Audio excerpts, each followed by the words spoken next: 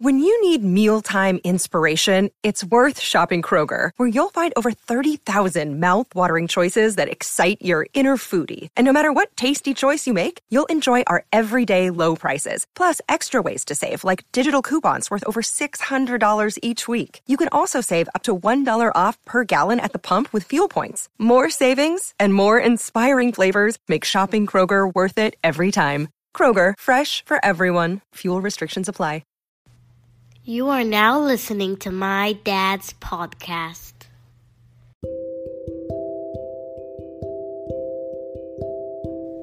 Mycoplasma genitalium is a facultative anaerobic organism associated with cervicitis, endometritis, pelvic inflammatory disease, infertility, and increased susceptibility to HIV. It has also been associated with adverse birth outcomes, indicating a consistent relationship with female genital tract pathology.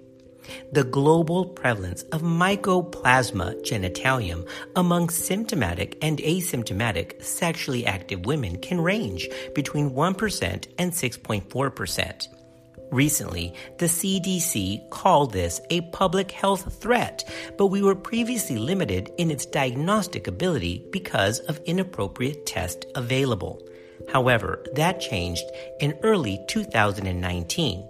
In this episode, we're going to review the microbiology and pathogenesis of Mycoplasma genitalium in female genital tract disease.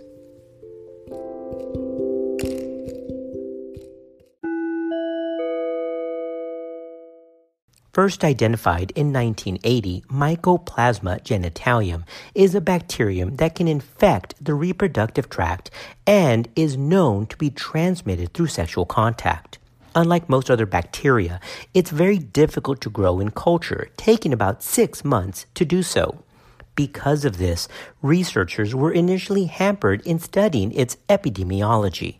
However, in the 1990s, polymerase chain reaction made its identification easier, but it was still limited because of low sensitivities.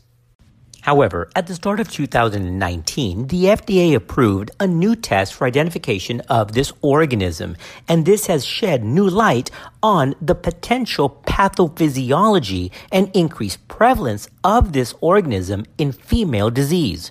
In 2015, infection with Mycoplasma genitalium was listed as a public health threat by the Centers of Disease Control and Prevention. Mycoplasma genitalium causes urethritis in men and is associated with cervicitis, PID, preterm birth, and even spontaneous abortion. Mycoplasma genitalium is a sexually transmitted bacterium, and it may cause signs and symptoms that are very similar to those that occur with chlamydia. In obstetrics, Mycoplasma and the ureaplasma organisms are now recognized as a cause of post-C-section infectious morbidity. Now, our title of our podcast and the focus is more of this bacteria on gynecological patients. However, we are talking about obstetrical implications because I don't want it to be interpreted that this organism is limited to gynecological problems. In 2016, Tita et al. Published the CSOAP clinical trial results. That was C-section optimal antibiotic prophylaxis. Let's cover this briefly before we focus our attention back to gynecology. Pregnancy-associated infection is a significant cause of maternal death, and C-section is a notable risk factor for postpartum maternal infection. Previous literature has suggested that azithromycin, in addition to standard cephalosporin prophylaxis, reduces the risk of such postoperative infections.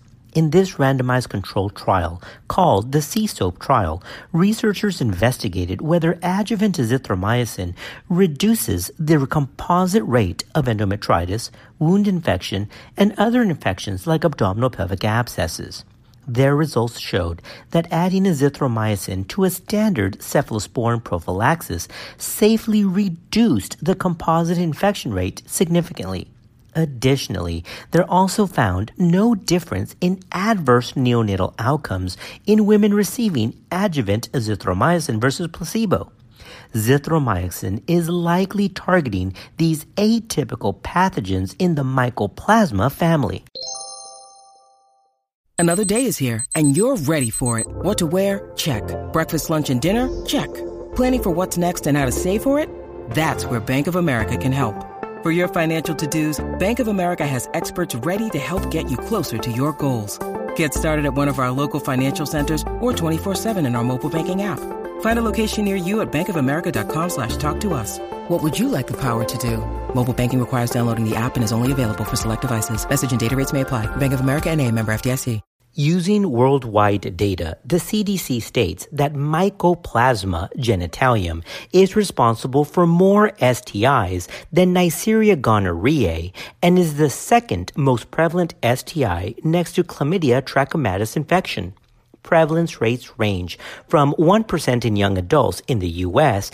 to 4.5% in the Netherlands. Up to 6% of patients at a sexually transmitted disease clinic in Sweden were found to have Mycoplasma genitalium infection.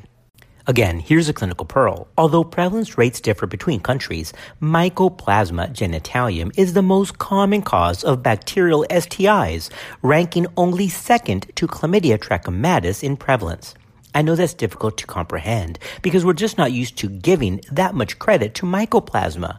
However, because of this new, recently approved 2019 test, more attention is being given to this previously overlooked pathogen. Published data are limited regarding the likelihood of transmission of Mycoplasma genitalium and the proportion of persons that are likely to be infected after contact with an infected sex partner. In women, symptoms may or may not be present, similar to infection with chlamydia. Detecting the presence of infection can be challenging. About 40 to 75% of women and 70% of men are asymptomatic. Women may present with increased or altered vaginal discharge, urethritis that is acute, persistent, or recurrent, dysuria or urgency.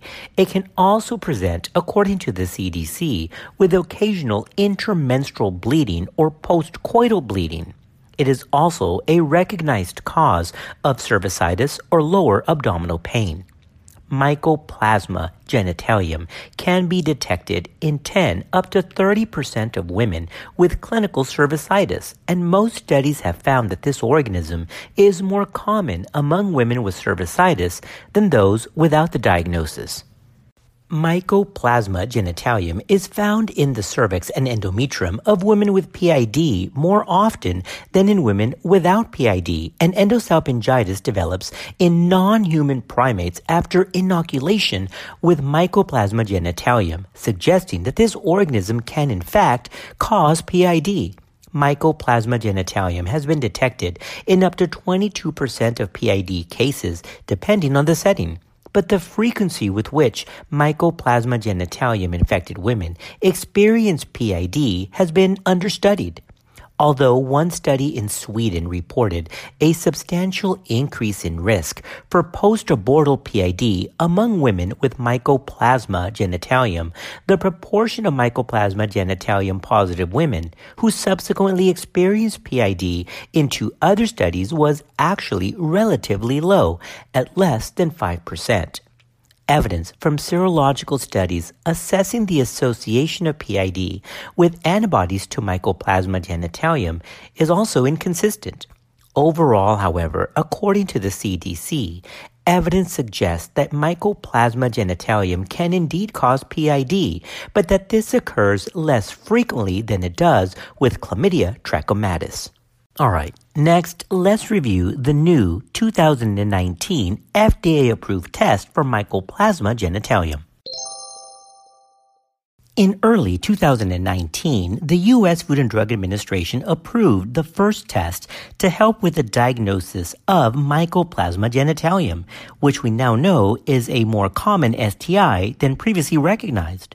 Research findings indicate that the ribosomal ribonucleic acid-based Mycoplasma genitalium assay demonstrated greater sensitivity than the usual lab-derived or CE-marked DNA-based tests. This test can be performed using urine, urethral, penile, endocervical or vaginal swab samples. This new ribosomal ribonucleic acid-based test is covered under the Optima test, which is carried by Hologic. Now, as a disclosure, this podcast is not a commercial endorsement of this product or any other. This is simply being done for educational purposes. All right, now that we're getting to the end of our podcast, let's come back and cover the treatment of this pathogenic organism.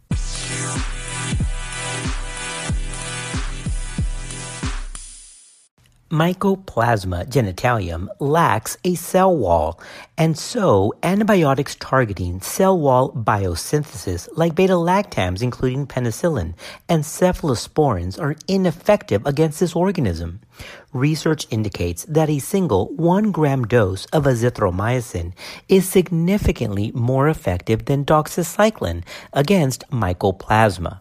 However, resistance to azithromycin is increasing. The median cure rate for men and women was historically labeled at around 85%, but it was only 40% effective in a most recent clinical trial. Cure rates for moxifloxacin, however, do range from the high 70s to 100%. Fluoroquinolones other than moxifloxacin, however, are not recommended for the treatment of Mycoplasma genitalium, according to the CDC.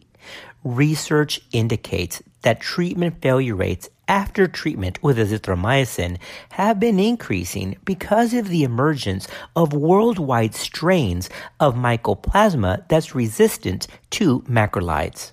Regarding PID, the CDC states that recommended PID treatment regimens currently are based on antibiotics that are not effective against Mycoplasma genitalium. So, clinicians should consider this organism in cases that do not respond to traditional therapy after 7 to 10 days. As for treatment of partners in settings with access to this new FDA-approved test, partner testing and treatment of infected individuals should be considered.